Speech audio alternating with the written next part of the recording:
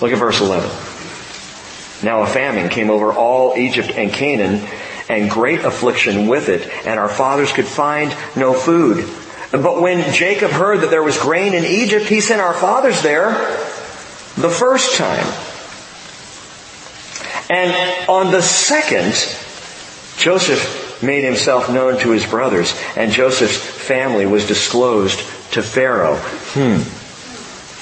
So a famine hit after Joseph was rejected by his brothers. What happened to Israel after Israel rejected Jesus? A famine hit. They were driven from the land. The diaspora.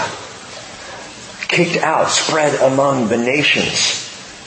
For the last 1,893 years prior to coming back into the land, but even now, there's still intense persecution, you could call it famine, against the Jewish people.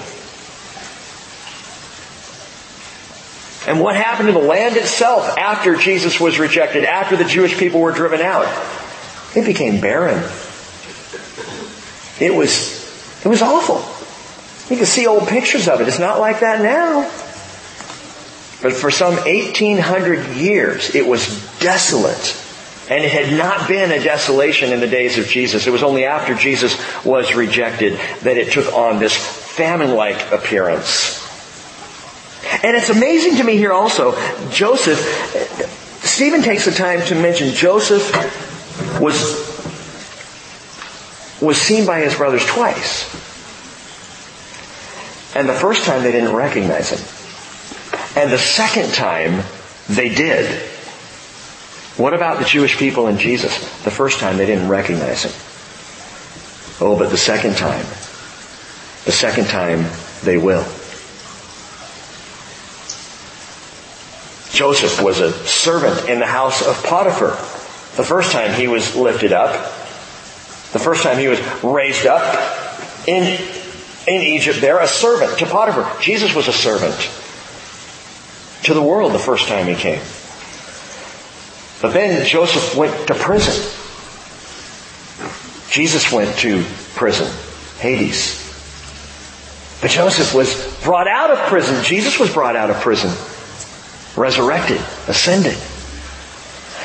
And the second time now that Joseph is brought out, he's not just over Potiphar's house as a servant, he's over all of Egypt as king. He is second only to Pharaoh the second time. Just as Jesus will the second time be ruler over all the earth. Second only to God, not in terms of equality, but in terms of position. Because think about it, Jesus will be prince over all the earth. He will be king over all the earth. He will rule and reign from Jerusalem over all the earth. God will still be over the universe. Does that mean Jesus is subservient? No. Jesus is the physical manifestation, representation of God in the flesh on earth. But the parallel between Joseph and Pharaoh and Jesus and the Father is very interesting. Joseph is this great picture of Jesus.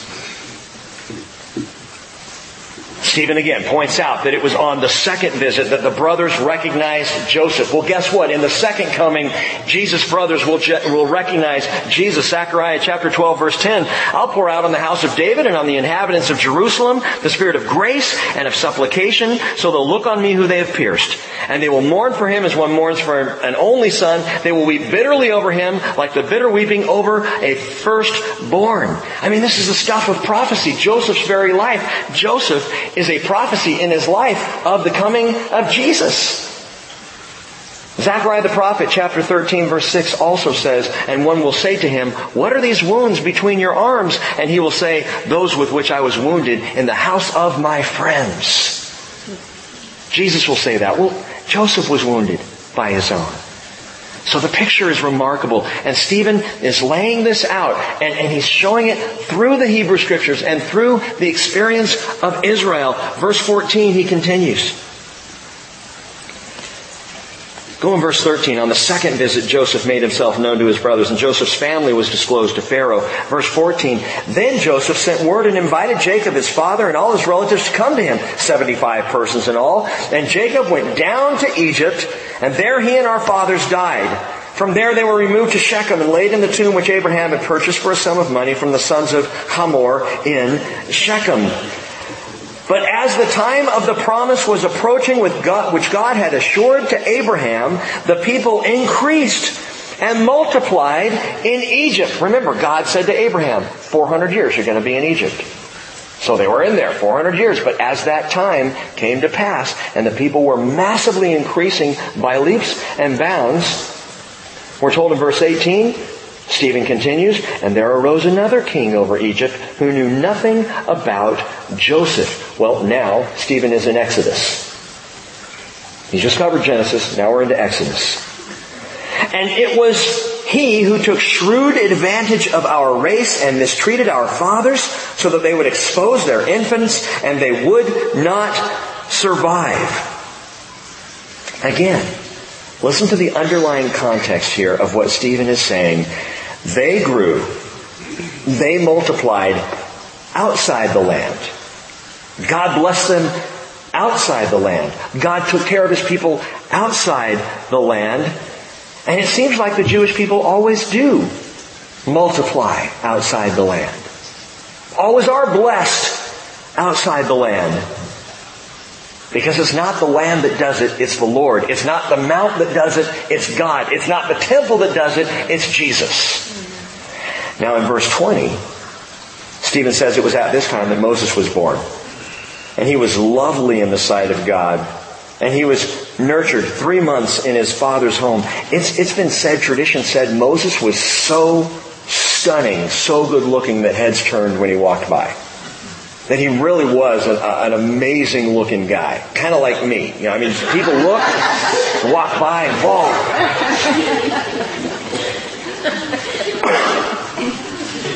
Something just happened in verse 20. You see where Stephen, all of a sudden, he just made a turn. See, first he's reminded them that all God had done for and through Israel without the land or the temple. He did it outside the land or the temple. So much for the fortress of security. Now he's turning to the law of Moses. So now he's answering the next accusation that he was trying to alter the law. And he goes straight to Moses, the fabric of their salvation. That thin fabric, flawless, but again, impossible for man to keep from tearing. Verse 21. And after he had been set aside, Pharaoh's daughter took him away and nurtured him as her own son. Moses was educated in all the learning of the Egyptians. He was a man of power in words and deeds. But when he was approaching the age of 40, it entered his mind to visit his brethren, the sons of Israel. And when he saw one of them being unjustly treated, he defended him and took vengeance for the oppressed by striking down the Egyptian. And he supposed that his brethren understood that God was granting them deliverance through him. But they did not understand. Now this is fascinating. The Spirit through Stephen has just given us insight into something that we might not have known otherwise. And that is that Moses was thinking at the age of 40, hey, I can deliver my people. I'm the guy. I'm a prince of Egypt. I've got the power. I've got the looks. I've got the strength. I can deliver my people. He's already starting to sense his destiny at the age of 40. Starting to sense that perhaps there's something here he really can do for his people. The call was on his heart, but his timing was bad. And that'll happen. Sometimes God will put a call on your heart, and then you try to make happen what God has called you to. Just wait. If God has a call on your heart, He will open the door when the time comes. He will make it right when the time comes. You don't have to rush into it. If He calls you, He's going to provide for you. He's going to lead you. He doesn't call you and say, okay, good luck. You're called. Now make something happen with your life. He calls and He leads. And so here's Moses sensing a call by God. And what does he do? He kills an Egyptian. Well, I'm the deliverer. Of course I'm going to kill an Egyptian. And God's going, You need to spend some time with sheep. Think about this. What would have happened had the people followed Moses right at the first? Moses would have gotten all the credit, and the people of Israel would have been crushed. So, verse 26. On the following day, he appeared to them as they were fighting together, these two guys that he had defended, and he tried to reconcile them in peace, saying, "Men, you are brethren. Why do you injure one another?" So now the, murderer is the peacemaker. But the one who was injuring his neighbor pushed him away, saying, "Who made you a ruler and judge over us? You do not mean to kill me as you killed the Egyptian yesterday, do you?" At this remark, Moses fled and became an alien in the land of Midian. I love that the Bible still uses the word alien. It does. An alien in the land of Midian, where he became the father of 2 sons. The great lawgiver, Stephen reminds, was at first the great loser. He violated the law before it was even given. He murdered before it was even listed among the 10 Commandments. He didn't even wait for the law to violate it. In verse 30, after 40 years had passed, an angel appeared to him in the wilderness of Mount Sinai in the flame of a burning thorn bush. When Moses saw it, he marveled at the sight. And as he approached to look more closely, there came the voice of the Lord. "I am the God of your fathers, the God of Abraham and Isaac and Jacob." Well, Moses shook with fear and would not venture to look. But the Lord said to him, "Take off the sandals from your feet, for the place on which you are standing is holy ground. I have certainly seen the oppression of my people in Egypt, and have heard their groans, and I have come down to rescue them. Come now, and I will send you to Egypt." See, before it was me. Before Moses is thinking, I can deliver this people, and now God's saying, no, I will deliver them. I'm going to use you. But this is my work, Moses, not yours. And once again we have, just as with Joseph, Moses was not recognized as their deliverer the first time around, but only the second time around. Jesus not recognized as the deliverer of Israel the first coming. In the second coming, he will be recognized as the deliverer. Verse 35, this Moses whom they disowned, saying, "Who made you a ruler and judge?" is the one whom God sent to be both a ruler and a deliverer, with the help of the angel who appeared to him in the thorn bush. Stephen's laying out a case for Christ. And what's remarkable is he hasn't mentioned the name of Jesus once. He's just given them pictures. He's using their own understanding, their own history, their own experience to point out something far greater than what they had yet understood. And notice Stephen here says it was with the help of the angel. Back in Exodus, the Malach Yahweh, the angel of the Lord. Well, who was this helpful messenger? Who, by the way, spoke with the very voice of God. Let me ask you, what messenger in coming to the earth opened his mouth and spoke the very word of God? Jesus. And so I taught this when we went through Genesis, Exodus, Leviticus, when we went through the Hebrew Scriptures. I do believe the Malach Yahweh, the angel of the Lord, the Malach is simply the messenger of Yahweh, was in fact Jesus. In a pre-incarnational coming, the Christophany. The angel of the Lord saw to this deliverance back then. Verse 36. This man led them out, performing wonders and signs in the land of Egypt and in the Red Sea and in the wilderness for 40 years. This is the Moses who said to the sons of Israel, "God will raise up for you a prophet like me from your brethren." Stephen's getting to it. Remember what Moses said? God's going to raise up one from among you, a prophet, great, mighty, like me. Verse 38. This is the one who was in the congregation in the wilderness together with the angel who was speaking to him on Mount Sinai, and who was with our fathers until he received living oracles to pass on to you. Who spoke to Moses on Mount Sinai? Stephen sets up a little conundrum here. There's an angel there. And he says the angel was speaking to Moses on Mount Sinai. Wait, but it was the Lord who spoke to Moses on Mount Sinai, wasn't it? Yeah. You're picking up what I'm putting down. But he's still laying this out before them. And Stephen quotes Moses speaking of the prophet. Who is the prophet of Deuteronomy 18? Unquestionably Jesus. Verse 39. Our fathers were unwilling to be obedient to him, but repudiated him, that is Moses, in their hearts, and turned back to Egypt, saying to Aaron, make for us gods who will go before us. For this Moses who led us out of the land of Egypt, we do not know what happened to him. At that time they made a calf and brought a sacrifice to the idol, and were rejoicing in the works of their hands. Listen, while Moses was up on the mountain receiving the law, the people were down below rejoicing in the works of their hands. The law was intended as spiritual, the work of their hands fleshly, physical. Moses is receiving the law, and they're rejoicing in the work of their hands. And by the way, in the same way, when Jesus was lifted up on Mount Calvary, fulfilling the law, the Jewish people were rejoicing in the work of their hands. And again, the parallels are stunning. It's easy for you to see, easy for me to understand, because we're looking back now at what Stephen is saying from this side as through a filter to the history of Israel. He's laying it out for them, trying to help them to grasp what really took place, what it was all truly about. Verse 42. But God turned away and delivered them up to serve the host of heaven, as it is written in the book of the prophets. It was not to me that you offered victims and sacrifices 40 years in the wilderness. Was it, O house of Israel?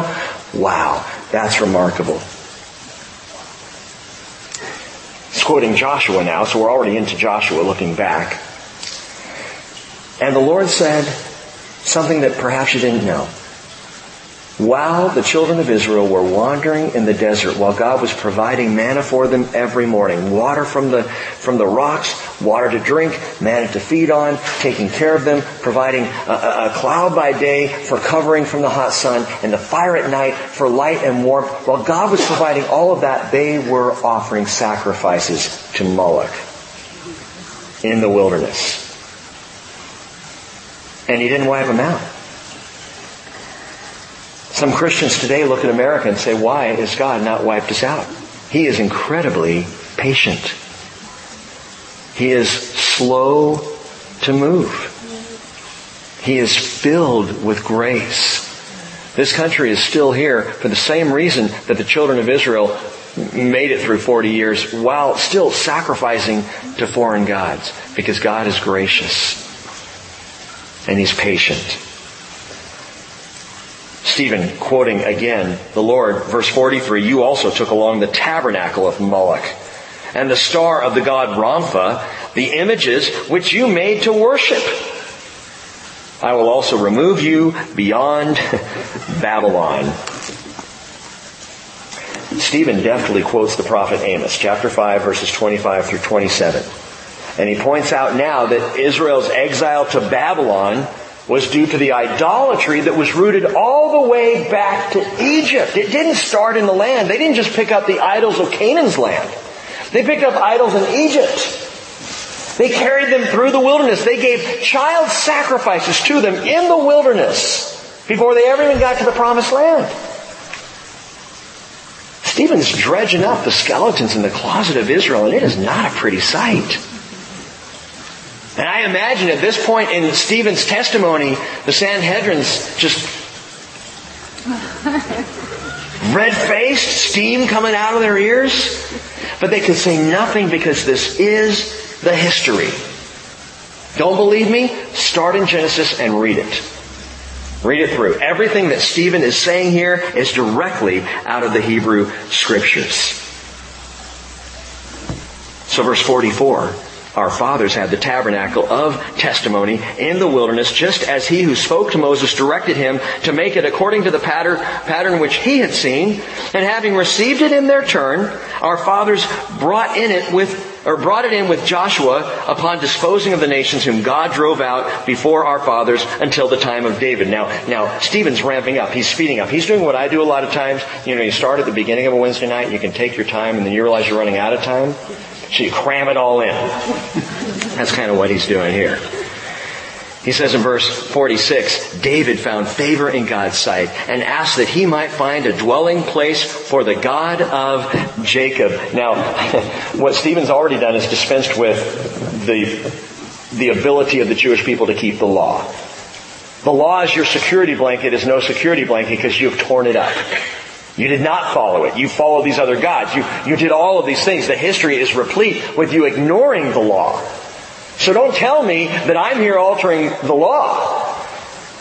And now Stephen returns once again to the temple. He's covered Abraham, Joseph, Moses, Joshua, David. And by the way, if you want to, take the time, go back and look at each one of these men of faith through the Hebrew Scriptures and look at them as pictures or portraits of Jesus. We could have done that tonight. It would have taken a little longer. But it's fascinating to think through how each of these, in one way or another, were precursors of Jesus. David, a precursor of the son of David. King David, the greatest king of Israel, a precursor of the greatest king who will ever rule or reign on this planet when Jesus comes. And they're all pictures of this coming one. Verse 47, but it was Solomon who built a house for him. However, the Most High does not dwell in houses made by human hands, Stephen says to the Sanhedrin. As the prophet says, Isaiah 66 verses 1 and 2, heaven is my throne, and earth is the footstool of my feet. What kind of house will you build for me, says the Lord? Or what place is there for my repose? Was it not my hand which made all these things? Maybe you don't know this, the Daly kids, a couple of the Daly kids built a house on their property. I kid you not. We're not talking about a tree house. I'm talking about a house. They built a little house. Has a front door, it locks. You go in the front door, a couple of steps up, you're in, and the main floor has a little TV and a table in it. And there's a ladder that goes up to a loft above. It has a couple of mattresses up there for them to sleep. Has electricity. I mean, it's unbelievable. And I would never stay in it. It's tiny. That's not for me. I wouldn't move my family into it. It's a bad illustration of God saying to David, you want to build me a house? Okay. Clearly, you have a little misunderstanding of my overall size. You want to build me a house. God says, heaven is my throne. I mean, heaven. All of heaven. That's His throne. Earth is just a footstool, man.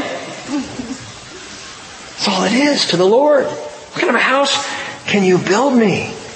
And even Solomon, upon the completion of the temple, saw the irony in his grandiose and glorious work. Solomon said in 2 Chronicles 6:18, will God indeed dwell with mankind on the earth?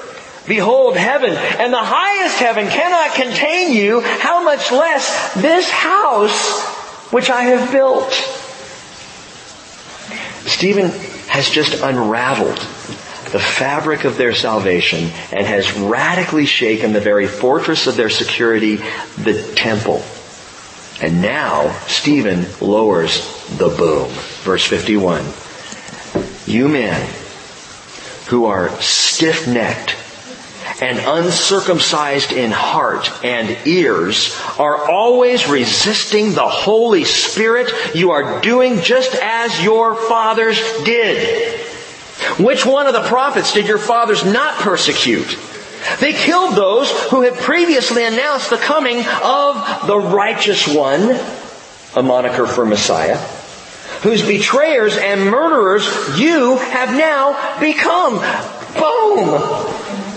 I mean, this is... what boldness to say what he's saying here.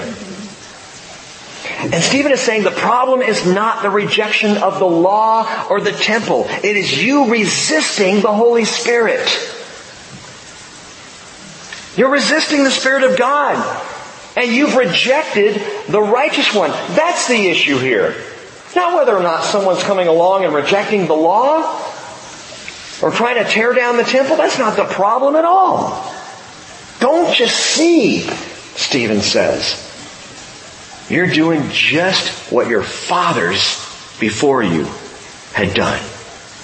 What was that? They killed Isaiah, sawed him in half. They killed Zechariah between the porch and the altar. They threw Jeremiah in a pit more than once. His life was a pit. Hebrews 11:37 says they were stoned, they were sawn in two, they were tempted, they were put to death with the sword. They went about in sheepskins and goatskins, being destitute, afflicted, ill-treated, men of whom the world was not worthy. Wandering in deserts and mountains and caves and holes in the ground. That's the life of the prophet. So ill-treated by the very people that the prophets were sent to bring the truth to. But the apex of all that, the ultimate final point, happened on top of Mount Moriah at a place called Calvary, where the Jewish people and the entire world, no one is innocent of this, betrayed and murdered the righteous one, Jesus the Christ. Stephen says, you who received the law as ordained by angels and yet did not keep it. How had they not kept the law in the most basic way possible? How does anyone not keep the law? Galatians 3:24, the law has become our tutor to lead us to Christ so that we may be justified by faith. How do you not keep the law? By not coming to Christ. The only way to keep the law is to come to Jesus, who fulfilled the law. That's why the law was given. That's the point of the whole thing. They killed the one about whom the entire law and the prophets was written. In the scroll of the book it is written of me, Jesus said. So you haven't kept the law. Because the law all comes to the fine point of the righteous one. And boy, if you think there was steam coming out of their ears before, now the council is ready to erupt. Verse 54. Now when they heard this, they were cut to the quick. They were pierced literally to the heart. And they began gnashing their teeth at him. You got to be really angry at someone to gnash your teeth at him. I'm not even sure how to gnash teeth. Anybody, did that work? I'm doing well, thanks. Okay, good. Because I've never really tried. I've grinded my teeth in my sleep, but I've never really gnashed my teeth. I don't think I've ever been that angry with my children that I would go... But that's what they're doing here. They're just grinding and the rage in their faces. Now look at the contrast. They're beet red, gnashing, grinding, and being full of the Holy Spirit. Stephen, he gazed intently into heaven and saw the glory of God and Jesus standing at the right hand of God. Wow. He's still totally chill. Stephen is at perfect peace. These guys are ready to explode. And he's just like, he's got a vision. Heavens are opened. You know what's really interesting to me? Stephen began this sermon in Acts chapter 7 verse 2 saying, "Hear me, brethren and fathers, the God of glory appeared to our father Abraham." And now suddenly, wonderfully, Stephen looks up and he sees the glory of God. He began talking about the God of glory, and now he sees the glory of God. And it's absolutely true that the more we talk about the God of glory, the more we see the glory of God. The more we ponder the God of glory, the more He reveals the glory of God. And Stephen is in just this beautiful place, absolute perfect peace. If you were watching the scene unfold right now, as some of you may be doing, you'd be going, Stephen, dude, duck. It's not good. Don't you see what's about to happen? This is not going to end well. If you were watching the movie, the popcorn would be dropping out of your mouth. Stephen! And he's at perfect peace. Stephen was just a waiter, right? A server of tables at the widow's food distribution. Look at him now. Look at what he sees. Again, behold, he says, verse 56, I see the heavens opened up and the Son of Man standing at the right hand of God. And this brings us to the third and final part of our teaching, the conduct of Jesus. The conduct of Jesus. Luke tells us, and then Stephen pronounces it. Luke tells us that Stephen looked up and saw the glory of God and Jesus standing at the right hand of the Father. And now Stephen himself says, behold, I see the heavens open and the Son of Man standing at the right hand of God. He's standing. That's the conduct of Jesus. Through all of this, how does Jesus conduct himself? Well, it's interesting. Mark 16 verse 19 says, when the Lord Jesus had spoken to them, He was received up into heaven and sat down at the right hand of God. Hebrews chapter 1 verse 3 says, when He had made purification of sins, He sat down at the right hand of the Majesty on high. Hebrews 10:12, having offered one sacrifice for sins for all time, He sat down at the right hand of God. And Hebrews 12:2 says, He has sat down at the right hand of the throne of God. Why? In the tabernacle, in the temple, there was no chair. The one piece of furniture missing in the whole place was a chair. The priests did not sit down. The moment they entered the temple courts, they were on their feet for their entire service. There was no seat. It's like working at McDonald's. You got time to lean, you got time to clean. I used to hate that. No chair. So why does Jesus sit down after He's made purification for sins as our great high priest? Because the job is done. There's no more work. You don't have to keep sacrificing. The sacrifice is over. Have a seat, son. And so Jesus sat down. The conduct of Christ. Listen, He's not pacing the halls of heaven right now. He is not checking His pulse every few minutes. How much longer, Father? It's getting a little stressful. Do you see what Obama just signed into law? He's not anxiously wringing His hands over the state of the earth, pacing back and forth. He sat down. Jesus right now is seated at the right hand of the throne of God. He's chill. He has shalom, shalom. He is at perfect peace. But here, His conduct is changed all of a sudden. He's standing. And it is the only time in Scripture we see Jesus standing at the right hand of the throne of God. What's He doing? Oh, I think He's cheering Stephen on. Go, Stephen. I don't think Jesus could stay seated once Stephen got rolling. You know? He's just like, oh yeah, angels gather around, listen to this. This is good stuff. And He's on His feet, cheering Stephen on, ready to welcome him into heaven. What does Stephen see? He sees Jesus standing. Come on, boy. Come on home. Ready to receive. That's when Jesus stands up. When we see Him in the clouds, I guarantee He'll be standing. Arms wide open, ready to receive. In verse 57, oh, but they cried out with a loud voice and covered their ears and rushed at Him in one impulse. And when they had driven Him outside the city, they began stoning Him. That word stoning is just this constant, over and over and over, this nonstop stoning of Him. And the witnesses laid aside their robes at the feet of a young man named Saul. And we'll get to him. They went on stoning Stephen as he called on the Lord and said, Lord Jesus, receive my spirit. Now, if you're being stoned, Do you have the wherewithal, the presence of mind to look up and go, catch me, Lord.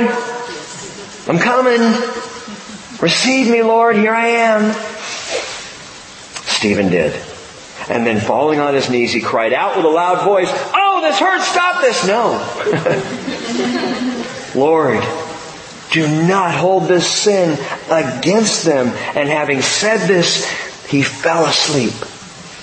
And Stephen was never more like Christ than in that moment. Father, forgive them. They don't know what they're doing. Lord, do not hold this sin against them. Lord Jesus, receive my spirit. Father, receive my spirit. Stephen dies just like Jesus. They were seeing red. They were deeply offended by his words because they stood condemned. But Stephen was at perfect peace. And the word there that Luke chooses to use, having said this, he fell asleep, is right on. It's right on. Luke doesn't say, and a big rock clobbered him and he passed out cold and died. No, he didn't.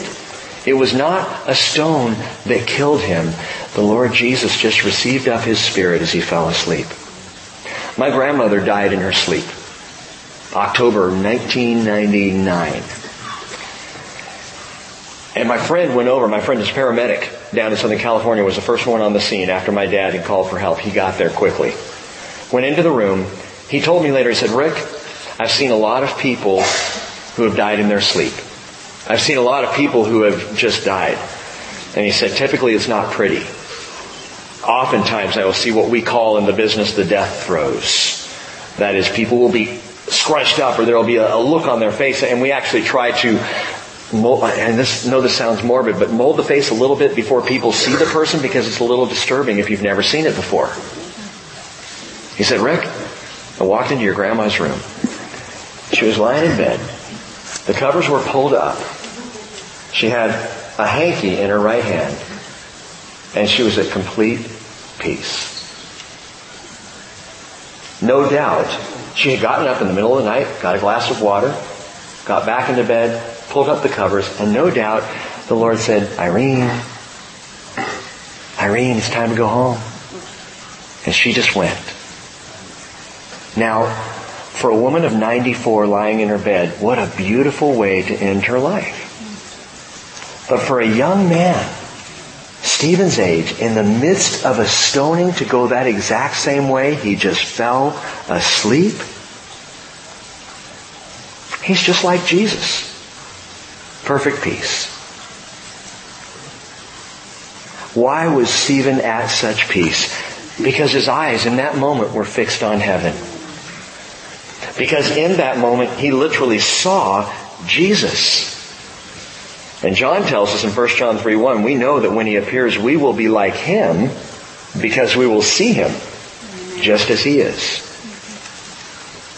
And so Stephen in his martyrdom, he forgives them just like Jesus and like a little baby or like my grandmother. He just fell asleep. Let me end with this verse, Hebrews 12, verse 1. Therefore, since we have so great a cloud of witnesses surrounding us, let us also lay aside every encumbrance and the sin which so easily entangles us, and let us run with endurance the race that is set before us, fixing our eyes on Jesus, the author and perfecter of our faith. Lord, we fix our eyes on You. We recognize the wonder of everything that Stephen preached on that fateful day. The power and the passion and the clarity and the biblical nature of all that he said. We realize, Lord, he was at perfect peace because he was filled with Your Spirit. And we recognize in those last moments, Lord, when he died, he was at perfect peace because he saw You. And Lord, I pray, I'm not praying that we all just see You in our death. I'm praying tonight, Lord Jesus, help us to see You in our life. to live our lives with our eyes fixed on you, looking toward the hope that we have in heaven, living with the hope we have in Jesus, always looking for you, always listening to you, and keeping every last nuance of the law because we've come to Jesus. Help us to see you better than we ever have. And we do pray, Lord Jesus, come quickly. In Jesus' name, amen.